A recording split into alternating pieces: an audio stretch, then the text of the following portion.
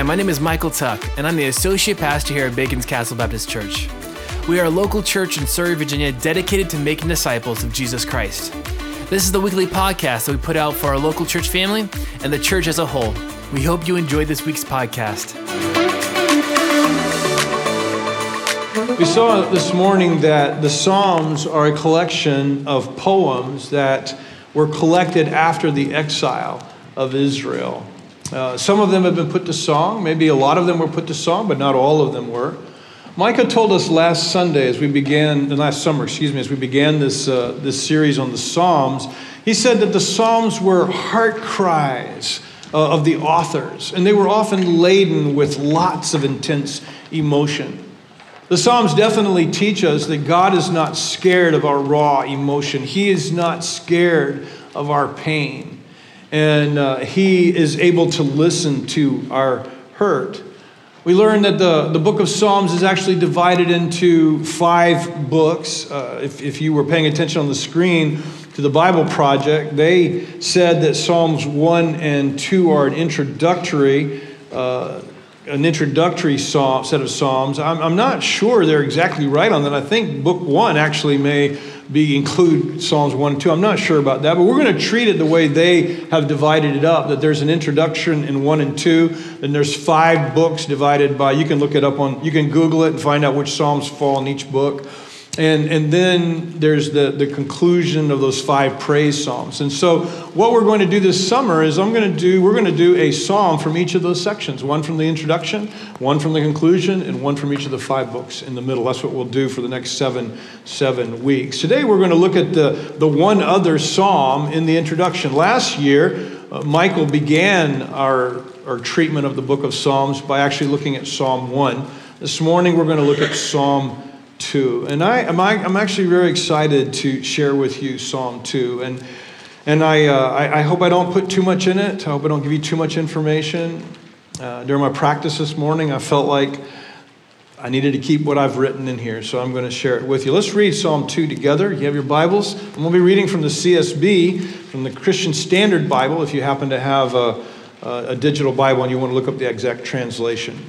Why do the nations rage and the people plot in vain?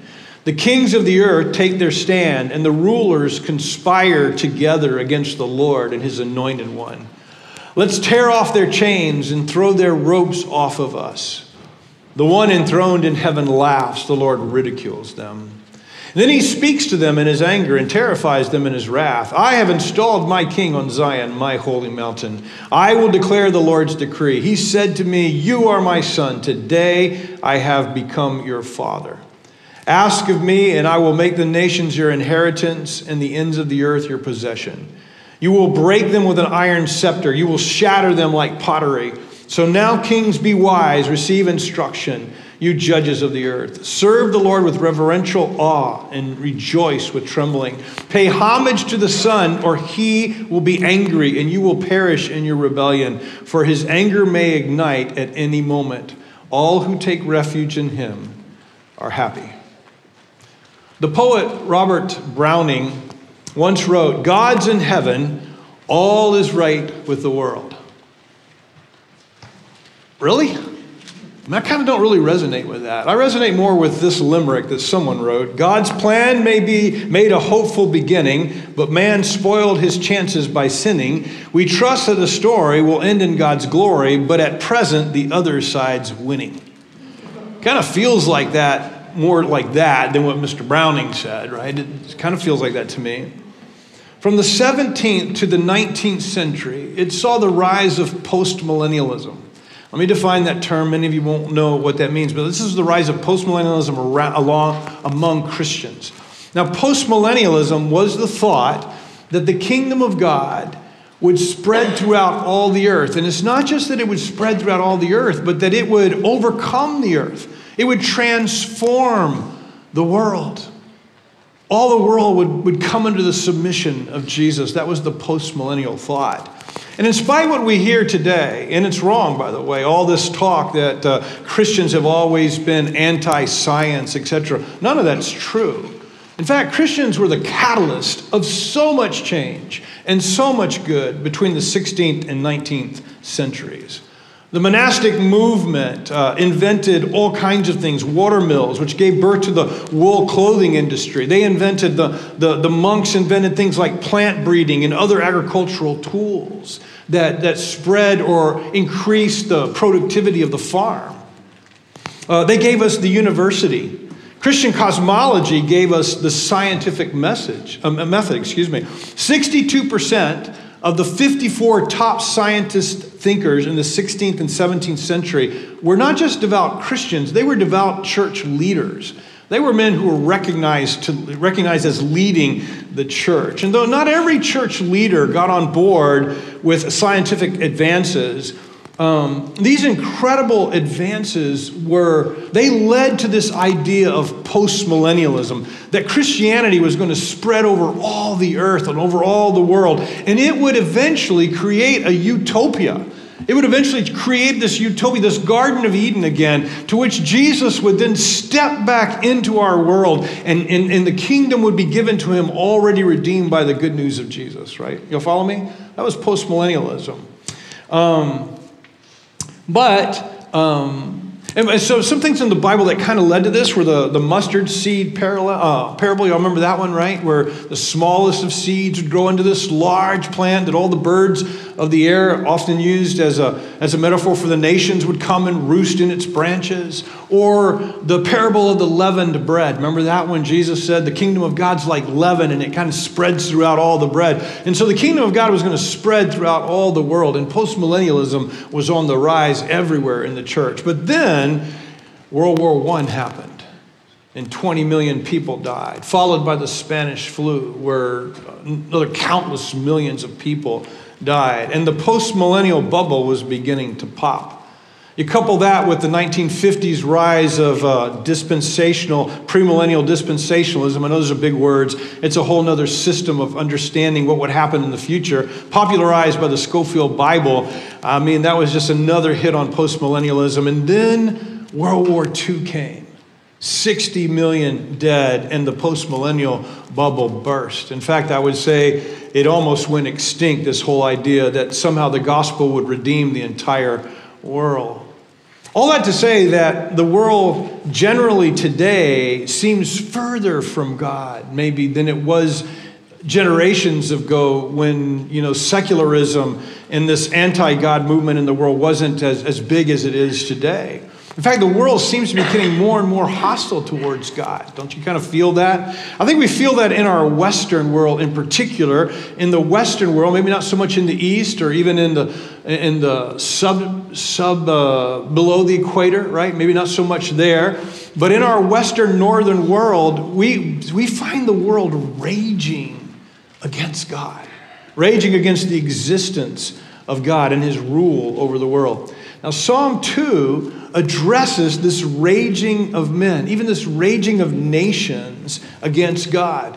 And it speaks of a time, now listen, Psalm 2 speaks of a time when God is going to appoint a king who will put an end to it the way it is. And he will change the world. All the nations will be brought under this anointed king. This psalm points us to the Messiah, another biblical word that I need to define. Messiah is just a transliteration of the Hebrew word for anointed king, right, or anointing. So this Messiah, this is the anointed king that Psalm 2 actually talks about. And this is considered one of the great messianic psalms of the book of Psalms. Now, unlike what the brother said on the film, on the thing on the Psalms, right? He said that the first two Psalms are anonymous, and they are anonymous, but this Psalm is anonymous. But Acts chapter 4, verse 25, and since we are biblical people in our family, it tells us that the author of this song is actually King David. And this psalm is actually quoted, or is quoted pretty often in the New Testament, which will help us as we go through the psalm. Now, for us to hang our thoughts on this morning, I'm going to give you a 4-point outline. The outline is going to be this: the world about us, the God above us, the King over us, and then the path before us. So that's how we'll lay out our thoughts this morning. Let's begin. The world about us. Verse 1, why do the nations rage and people plot in vain? The kings of the earth take their stand, and the rulers conspire against the Lord, against God and his anointed one. There's that word Messiah. Let's tear off their chains and throw their robes off of us. Now, to rightly understand this psalm, we're going to have to acknowledge that on one level, this applies to King David. When David wrote this, in one sense, he's writing about himself. He is God's anointed king in Jerusalem, and the nations that have been put under him are rebelling against him. And he's asking the question, why are you rebelling against God? And why are you rebelling against God's anointed king, i.e. myself? King David writes that it's a folly for them to rebel against what God has done and what God is doing. And he says because God has promised certain things. And there's a sense in which chapter 2, verses 1 through 3, the kings of David's day are rebelling against him. But it's also clear as we get into the New Testament, and it's also clear actually as we go through the psalm, because these things did not all apply to King David, that this psalm is looking beyond David to the one that Matt talked about when he read the scriptures. He talks about this coming son of David who would reign over the kingdom forever. That it's looking to this Messiah, to this anointed king. There's a sense in which Psalm 2 looks beyond David, and it's looking to the coming king that Israel was looking for, and that we believe has already come. And he wasn't just a king for Israel, he was a king for all the world, for all the Gentiles and all the Jews. He was a king for all of us, and of course his name is Jesus. In Acts chapter 4, in the New Testament, Peter and John, you remember they're arrested for healing the crippled fellow in the temple.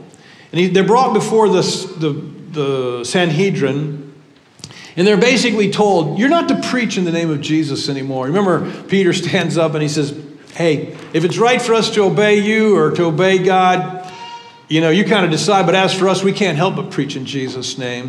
So they let them go after warning them, and then they go back and they meet together. And in chapter 4, verse 24, we have a little snippet of that meeting. And so they come back, Peter and John, and they tell everybody what happened. In verse 24, and when they heard it, that is all the brothers that are gathered there and hearing Peter and John's story, they lifted their voices together and said, Sovereign Lord, who made the heaven and the earth and the sea and everything in them, who through the mouth of our father David, your servant, said by the Holy Spirit, and here's the quote of Psalm 2, why did the Gentiles rage and the peoples plot in vain? The kingdoms of the earth set themselves, and the rulers were gathered together against the Lord and against his anointed. So there's that quote from Psalm 2. And they're saying David, under the inspiration of the Holy Spirit, spoke this not just about David himself in his context, but he spoke it about the Lord and his anointed one today, i.e. Jesus. Verse 27, for truly in this city there were gathered together against your holy servant Jesus, whom you anointed, whom you made Messiah, the anointed one, both Herod and Pontius Pilate, along with the Gentiles and the people of Israel. In other words, everyone to do whatever your hand and your plan had predestined to take place. The New Testament writers recognize that Psalm 2 had a greater fulfillment in Yeshua, had a greater fulfillment in Jesus the Messiah. And even as they raged against David in those years gone by, they raged against Jesus, God's anointed, when Jesus was here. And so they crucified him. In essence, they were saying no to God's anointed. They were saying no to God. They were saying no to God's rule over them. And they were saying, we want to rule ourselves. Now, I do, before I leave this point, I want to suggest that there is still yet another fulfillment to Psalm 2. There's a greater fulfillment, if you would, to Psalm 2. There's a fulfillment in a sense when David wrote it. There's a fulfillment in a sense when Jesus came and they crucified him and he rose again. But there is another fulfillment when Jesus, the anointed king, returns. And I think a lot of Psalm 2 is pointing us to that day. Revelation 19, verse 11, towards the end of the Revelation, this is what it says. Then I saw, John speaking, I saw heaven opened, and behold, a white horse, and the one sitting on it, he's called Faithful and True, And in righteousness he judges and makes war. His eyes are like a flame of fire, and on his head are many diadems. And he has a name written that no one knows but himself. He's clothed in a robe dipped in blood, and the name by which he is called is the Word of God. Drop down to verse 19. Revelation 19:19. And I saw the beast and the kings of the earth with their armies gathered to make war against him who was sitting on the horse and against his army. And the beast was captured, and the false prophet who in its presence had done the signs by which he deceived those who had received the mark of the beast and those who worshipped its image. These two were thrown alive into the lake of fire that burns with sulfur. And here's the part I want you to see. And the rest were slain by the sword that came from the mouth of him who was sitting on the horse. And all the birds were gorged with their flesh. So Revelation 19 tells us this, that in the future there's going to be this great war of raging war against God's anointed, against God's Messiah, in a war to end all wars. In fact, I would suggest there'll never be another war after this one. And I realize not everybody would agree with me. There might be coming another war, but I think this is going to be the war that's going to end all wars. Now, I'm not sure how that war is going to go down, but it's the king on the white horse, Jesus, who is going to defeat the nations by the word of his mouth. And so Isaiah, at the end of Isaiah in the Old Testament, the last chapter of Isaiah, the last verses of Isaiah says this: For as the new heaven and the new earth that I make shall remain before me, says the Lord, so shall your offspring and your name remain. For new moon to new moon, from Sabbath to Sabbath, all flesh shall come to worship before me, declares the Lord. And they shall go out and look on the dead bodies of the men who have rebelled against me. For their worm shall not die, and their fire shall not be quenched, and they shall be an abhorrence to all flesh. In other words, there's coming this final defeat, or this final battle against God's anointed, where the nations will rage against him, but he shall defeat them. Now, one more thought before I move on. Though this psalm speaks of nations raging against God and not submitting, the truth is nations are made up of individual people. So really, this is about the peoples, the individual peoples raging against submitting to God. And let's be honest, everyone, this is a problem for all of us. All of us struggle with wanting, much less doing, submitting to God's desires for us and God's plans for us. And we rage against him as our king. When God created us, I believe he created us with some autonomy, free of himself. He knew that that was a possibility. When he created us with some autonomy, he knew that we might rebel against submitting to him. And in fact, the Bible says that all of us like sheep have gone astray. All of us have turned to our own way. So we all struggle at some level to submit to Yahweh, to submit to the Creator God, whose name, by the way, is Yahweh. That's the name he gives us for him. Now, obviously, some folks turn in faith to Yahweh, but most of the world suppresses the knowledge of Yahweh. Most of the world suppresses the truth of God's righteous rule over them because they don't want him to rule in their lives.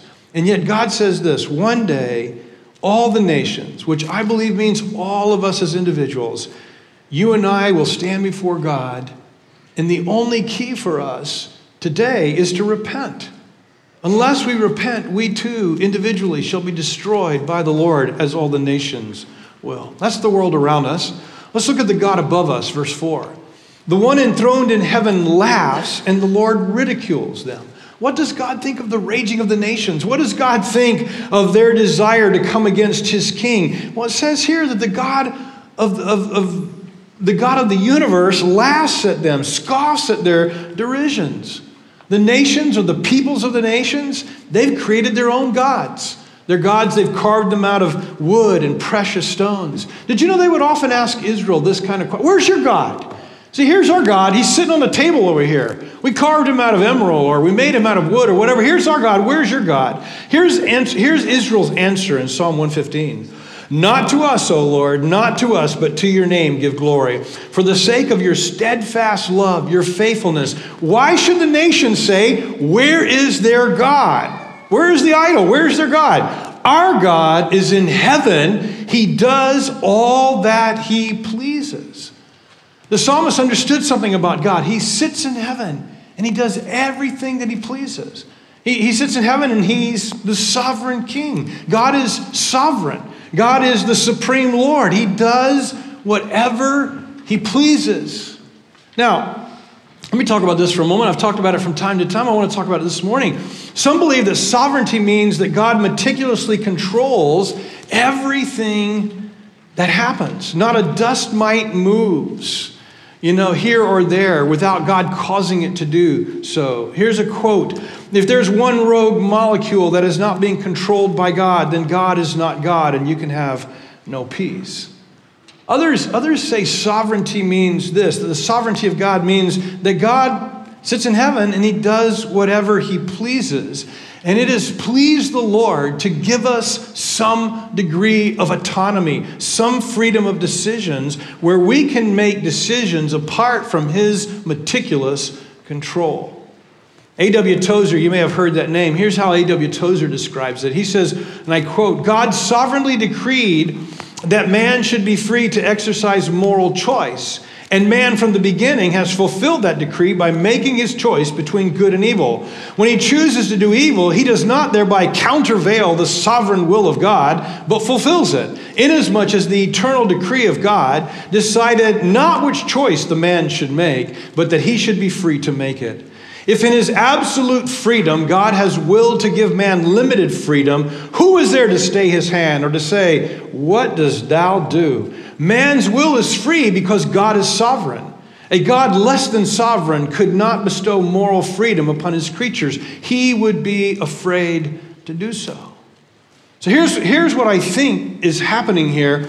I think God in his sovereignty, he's not scared to give the nations a freedom apart from his own, a freedom to go against him. In fact, some people say that God, for God to be sovereign, he sort of has to play both sides of the chessboard. He has to make the moves for us and the moves for himself. I believe otherwise. God in his sovereignty is so wise, so knowing that he can beat all of us. He can beat all of us in spite of the fact that I have some freedom to make choices apart from his will. But here's the thing I want you to notice. Regardless of how you define sovereignty, God sits in heaven and he laughs and he ridicules the nations for believing that somehow they can circumvent his will. We cannot circumvent God's will. God is above all, and what God desires, God brings about because God is king over us. That brings us to the third headline, the king over us. I want you to see the king over us in verse 5. Then God speaks to them in his anger and terrifies them in his wrath. I have installed my king on Zion, my holy mountain. I will declare the Lord's decree. He said to me, you are my son. Today I have become your father. Now, let's not forget the immediate context. There's a sense in which David is talking about himself. He has been anointed the king over Israel at this point, and he's basically saying, God has installed me on his mountain. He removed the kingship from Saul. He gave it to me. He's called me his son, And so there's a sense in which David's talking about himself. But this psalm looks so much further down the road and so much bigger than just David. This is a psalm about God's only begotten son. Not just King David, but the one who would be called the Son of God by virtue of his incarnation. Now, again, these are some big words. I want to define them for just in case you wouldn't know what they mean. But incarnation, that's a theological term. We mean by that God became a human being like us. Okay? God took on our humanity. God wasn't an apparition. He wasn't a ghost. He wasn't a hologram. No, he became one of us. Yeshua, Jesus, didn't just jump into a body and run around in a body for 33 years like we might drive around in a car. Jesus didn't just take on human form like we see in the Old Testament. In the Old Testament, Jesus, we think it's Jesus or God, somebody who is God, took on human form, but he didn't become human. He just looked like a human I guess maybe I don't know how to distinguish this other than to say, and this is something I really want you to get, everyone, Jesus became a person like us. He took on our humanity. He didn't just look like us and have our form on the outside. He became one of us. He coupled his divinity with our humanity, and he didn't lose either one. But here's the thing that I want you to understand. He didn't lose his humanity ever, and he never will. Jesus became a human like us, never to relinquish it. So when Jesus rose from the dead, the Bible says he rose glorified like we will one day, and he is immortal, never to die again. And Jesus in heaven today is there in his humanity. He's there in his humanity and his divinity, but he is there in heaven in his full humanity. In Acts 13, Paul quotes Psalm 2, and he says, Jesus is the only begotten Son of God. The author of Hebrews will take the same passage from Psalm 2 and say Jesus is the only begotten Son of God.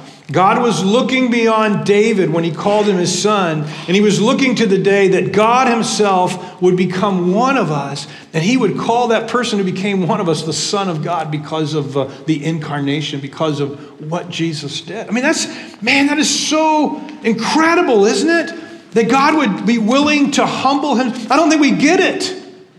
That God would humble himself to become one of us. It's incredible. Psalm 110 is the most often quoted psalm in the New Testament. And here Jesus uses Psalm 10 to make the point that I think Psalm 2 is trying to make, though I'm making it. No one else has made, I think this is the point of Psalm 2. But Jesus made this point explicitly in Psalm 110. In Matthew 22, Jesus is in an exchange with the Pharisees. And this is what he says to them. They gathered together and he asked them a question, verse 42, Matthew 22, 42. What do you think about the Messiah? Whose son is he? And they answered him, and they said, the son of David. And he said to them, okay, how is it then that David, in the Spirit, calls him, that is the Messiah, Lord? That word Lord, is a word for God, saying, the Lord said to my Lord, God said to my God, sit at my right hand until I put your enemies under your feet. If then David calls him Lord, a word for God, how is it that he is his son? And no one was able to answer him a word, nor from that day did anyone dare to ask him any more questions. They had started asking him a question. He'd answered, turned the tables on them, and they wouldn't answer because they understood his implication. Here's his implication.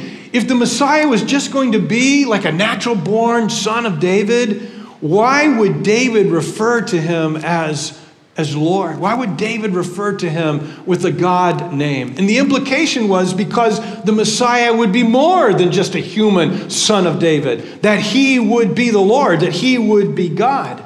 Peter quotes this opening line of Psalm 110 in his first sermon. The Lord said to my Lord, sit at my right hand until I put your enemies under your feet. Then he draws this conclusion at the end of his sermon in verse 36. Let all the house of Israel therefore know for certain that God has made him both Lord and Messiah, both Lord and anointed King, this Jesus whom you crucified. Paul would say something similar. He would say, therefore, this is to the Philippian church, therefore God has highly exalted Jesus and bestowed on him the name that is above every name, so that at the name of Jesus every knee should bow in heaven and on earth and under the earth, and every tongue confess that Jesus the Messiah is Lord, is God, to the glory of God the Father. In Athens, Paul would say on Mars Hill at the Acropolis, he would say this in his argument with the philosophers, the times of ignorance God overlooked, but now he commands all people everywhere to repent because he has fixed a day on which he will judge the world in righteousness by a man he has appointed. And of this he has given assurance by raising him from the dead. God, Jesus, is God's appointed king. He's God's appointed Messiah. His Hebrew name was Yeshua. His Greek name was Jesus. His English name was Jesus. His English name is Jesus. His Spanish name is Jesus. Psalm 2:8 says, ask of me, back to the Psalm, ask of me and I'll make the nations your inheritance. This is in the Psalm that David wrote. And the ends of the earth your possession. You will break them with an iron scepter. You will shatter them like pottery. God never gave David the ends of the earth as his dominion. But this is a promise that he will give to his Messiah, his anointed king, the son of David, his only begotten son. He would give him the nations as an inheritance. He would rule over all the world. Here's that Revelation 19 passage again. Let me read you just a few verses, 14 through 16. And the armies of heaven, arrayed in fine linen, white and pure, were following him, that is Jesus, on a white horses. From his mouth, Jesus' mouth, comes a sharp sword, which is to strike down the nations, and he will rule them with a rod of iron. He will tread the winepress of the fury of the wrath of God the Almighty. On his robe and on his thigh, he has a name written, King of Kings and Lord of Lords. He'll strike down the nations. How about Isaiah's prophecy in 9:6? We quote it every Christmas, right? To us a son is given, and the government will be on his shoulders, and he'll be called the Wonderful Counselor, the Mighty God, Everlasting Father, Prince of Peace. Now listen to this. Of the greatness of his government and peace, there will be no end. He will reign on David's throne and over his kingdom, establishing and upholding it with justice and righteousness from that time on forever. And the zeal of the Lord Almighty will accomplish it. One more. This is where I feel like throwing some of this stuff out, but I can't. Daniel saw in a vision, Daniel saw when Jesus, remember it's in Matthew, I think they see Jesus ascend into heaven. They're standing there looking up, and all of a sudden 2 angels are with them and say, why are you looking up? This one that's taken from you, he's going to come in the same way again, right? What happened to Jesus after he went up? Well, Daniel records it for us. And he says this, suddenly one like a son of man was coming with the clouds of heaven. And he approached the Ancient of Days and was escorted before him. And he was given dominion and glory and a kingdom so that those of every people, nation, and language should serve him. His dominion is an everlasting dominion that will not pass, and his kingdom is one that will not be destroyed. The kingdom of Jesus is going to fill the earth. The kingdom of Jesus he's going to reign over all the earth, and he's going to remove the curse. He's going to lift the curse. And all the stuff that curses our world will be gone. And Jesus is going to make our world, his kingdom, into the paradise that we lost in the Garden of Eden. That brings us to the fourth title to hang our thoughts on, the path before us. Verse 10. So now kings, be wise, receive instruction, you judges of the earth. Serve the Lord with reverential awe and rejoice with trembling. Pay homage to the Son, and he will be angry, and you will perish in your rebellion. For his anger may ignite at any moment. All who take refuge in him are happy. So David ends this psalm, and he gives a path of response to the kings, to the nations.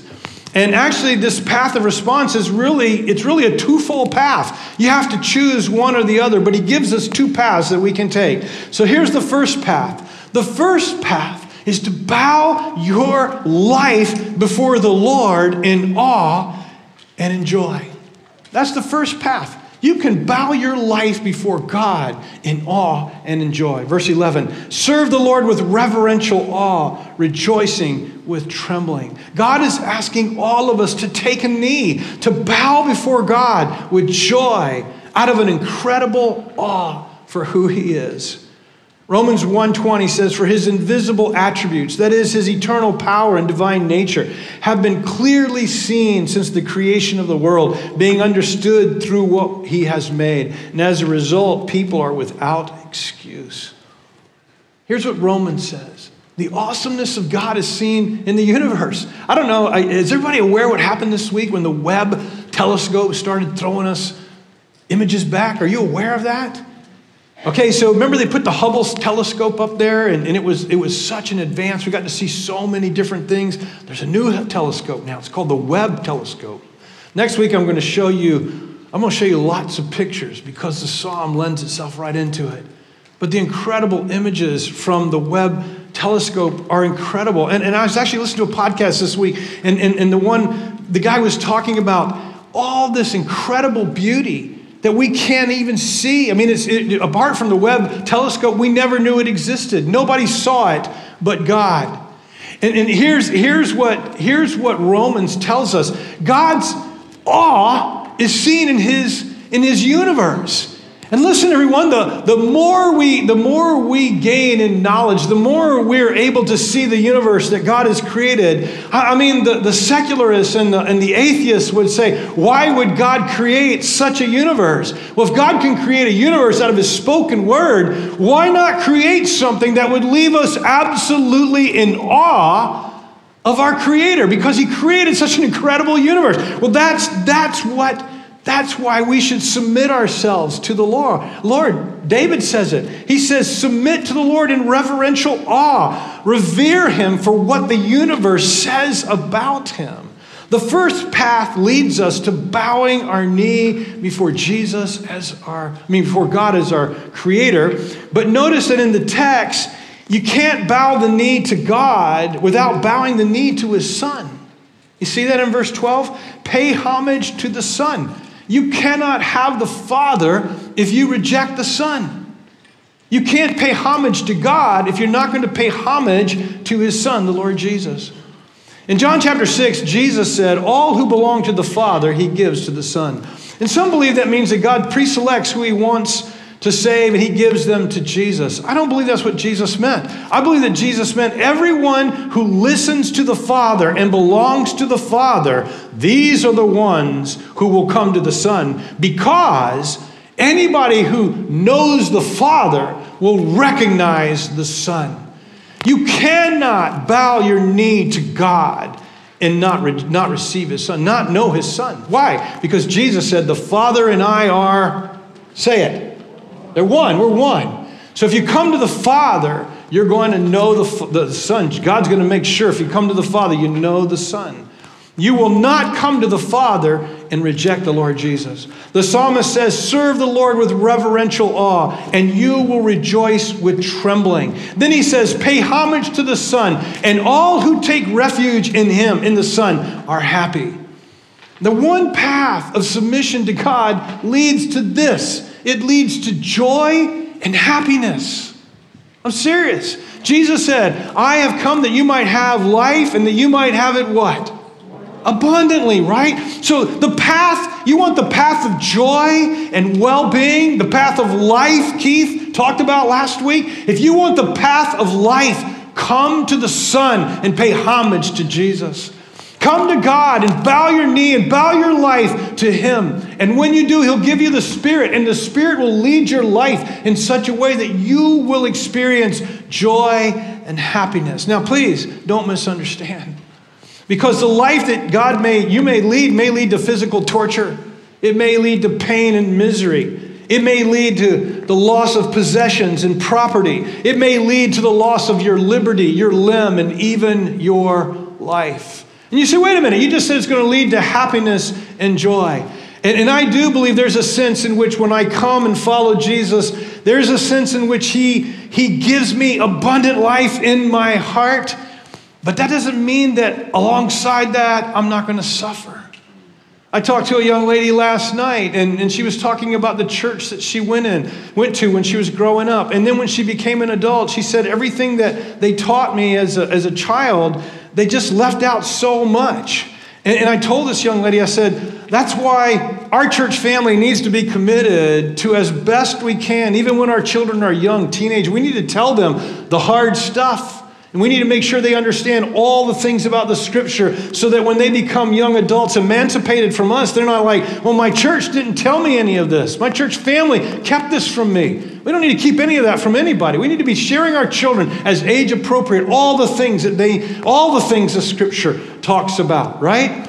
And so I'm trying to say to you, though God promises a life of happiness, man, that doesn't mean that if you follow Jesus, so many of our brothers and sisters around the world today are being tortured at this very minute. I put in my email the other day, I think her name was Dorothy. I don't think too many of you clicked on it. It tells me how many clicks, but you should go back and look at it. And Dorothy was a student in, I think it was Ethiopia, and she made a text. She sent a text talking about Jesus. I don't remember what she said in the text, but it wasn't an affront to Islam. It wasn't anything like that. But somebody took her text and used it to accuse her of saying something anti-Islamic, and they ended up stoning her there in the courtyard of the university. The whole time somebody's screaming, praise Allah, praise Allah, praise Allah, as they're stoning her. And then they pour gasoline. She's a 20-year-old Christian, and they pour gasoline on her, and then they burn her. So how does that fit? How does that fit? Pay homage to the Son. All who take refuge in him are happy. Serve the Lord with reverential awe, and you'll rejoice with trembling. How does those two fit? Well, there is a sense, and I think her name was Dorothy. There is a sense, I'm sure, in which Dorothy, in the midst of all of that suffering, was experiencing joy from the Lord. I'm assuming that's to be true. But here is the promise. In the resurrection and in the kingdom to come, and I'm not just making this up, and I'm going to tell you why I'm not just making this up. But in the resurrection to come, Jesus said to us, anybody who gives up in this life, anything, I will return it over 100-fold. What he's trying to say is, yeah, you may suffer in this life. I give you abundant life now. You may suffer in this life. And who knows, guys? The West seems to be, the West in its bubble of protection around Christianity seems to be collapsing all around us. In the same way that the post-millennial bubble began to collapse on itself, it seems like our Christian bubble is beginning to collapse on itself. And who knows how difficult it may be for our grandchildren or our great-grandchildren in days to come, right? But here's the promise of Jesus. In my kingdom to come, you will receive joy. Joy. But there's another path set before us in the text, and this is the path of rebellion that leads to destruction. If you reject God or the Son, he will be angry, and you will perish in your rebellion, for his anger may ignite at any moment. The second path is one of choosing rebellion against God and his anointed king. You've got two paths before you. Submission to God and his king, or rejection of God and his king. Those are the two paths you set before you. One leads to joy and life. One leads to anger and perishing. The word perishing there is the Greek word apalumi. Now I know it's a Hebrew word translated in the Septuagint, but apalumi, which means to destroy, ruin, lose. But there's an insightful truth about apalumi, the Greek word. When used in the context of a human being, apalumi always means to kill them, to murder them, to take away their life. Jesus said, for God so loved the world that he gave his only begotten Son. Well, it sounds familiar, doesn't it? That whoever believes in him should not be apalumi, should not perish, but should have everlasting life. In Mark 8, Jesus said, if anyone wants to follow after me, let him deny himself, take up his cross, and follow me. For whoever wants to save his life will apalumi it. But whoever apalumis his life because of me and the gospel will save it. For what does it benefit anyone to gain the whole world and yet apalumi his life? His life is destroyed. What can anyone give in exchange for his life? There is nothing more valuable than your life, than you experiencing and having life. Matthew 7:13, enter through the narrow gate, for the gate is wide and the road broad that leads to destruction. Apalumi. And there are many who go through it. How narrow is the gate and difficult the road that leads to life, and few find it. One path leads to life, but one path leads to destruction. One path leads to apalumi, to perishing. And in the final judgment, after the resurrection of all the dead, Isaiah 66, verse 24, they shall go out and look on the dead bodies of all the men who've rebelled against me. For their worm shall not die, and their fire shall not be quenched, and they shall be an abhorrence to all flesh. So the nations have a choice. And I'm done. Just got my conclusion here. So give me your attention again if it's been waning. So the nations have a choice, but remember, nations are made up of individuals. So each of us as an individual has a choice. We have a choice. The world around us, the men around us rage against our God and against his anointed king. But God laughs at them. He laughs at their derision and their rage and their foolish attempts to usurp his sovereignty. So he has installed his king over us, King Jesus. And all that is left for all of us is to make a choice. To make a choice. What path will you and I take? That's the choice before us. What path will we take? I want to say to you this morning, take a path. Choose a path. Listen, to sit on the fence or to stand at the fork in the road is to take a path. It really is. To not take a path is to take a path. If Jesus is king, pay him homage. If Jesus is God's king, own him as your king. Follow him as your king. Bow before him. Pledge your life to him. Follow after him. Give your all for him if he is king. If not, choose your God. Choose your God and follow your God. And I say this, most likely the God you'll choose is yourself. If you don't choose Jesus, you're most likely going to choose yourself to be God, although there are other gods we can put in our life. But hear me out. Psalm 2 says, but the end will be your destruction. The end will be your destruction. Why not choose this Creator who loves you? Why not choose him? Why not choose the one who entered into our humanity to save us? We love Thor, don't we? If you watch the Marvel movies, I know some of you don't, but if you watch the Marvel movies, you love Thor. Why do you love Thor? You love Thor because Thor's the god of thunder, right? Or the god of lightning or whatever he is. And he leaves his realm, or what I can't remember what it's called. But he comes into our world to help us. And so we love Thor because he's been willing to leave his place and come and help us. Or remember in the end game, I think, or the whatever it was called, Poseidon, the god of the oceans and the water, he comes and joins the fight for humanity against the bad guy. And we love Poseidon because he's a god and he comes and he fights for us. So these gods of Greek mythology and Marvel comics, we love them because they leave their place and they come and they care about us. Listen, the Creator, the God of gods, the one God who's not a creation of Greek mythology, who's not a creation of Marvel comics, the one true God, he did that. He left his heaven above, entered into our humanity and became one of us. And I don't think we understand this because maybe he didn't take up his cosmic power and fight in that way. He didn't fight in that way at all. He is going to fight in that way when he comes back.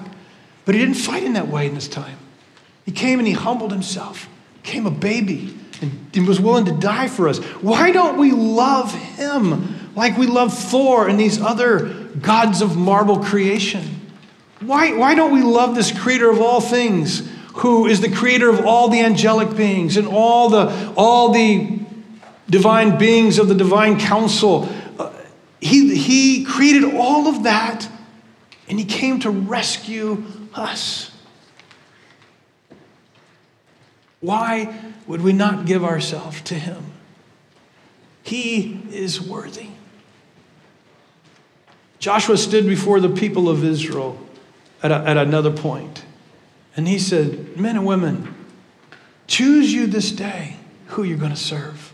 I mean, if you want to serve the gods of Canaan, if you want to serve the gods of the Baals, I mean, go for it. Serve them.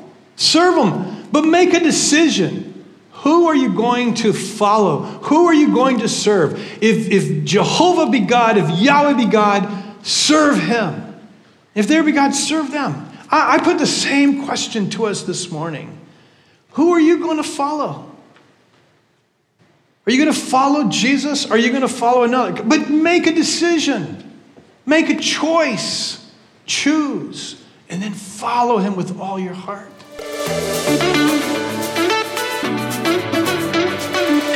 Thank you so much for listening this week. If you have any questions, you can email them to PastorJimmy@baconscastle.com. Also, check us out on YouTube and Facebook to get to know us and see what God is doing here in Surrey. Be blessed.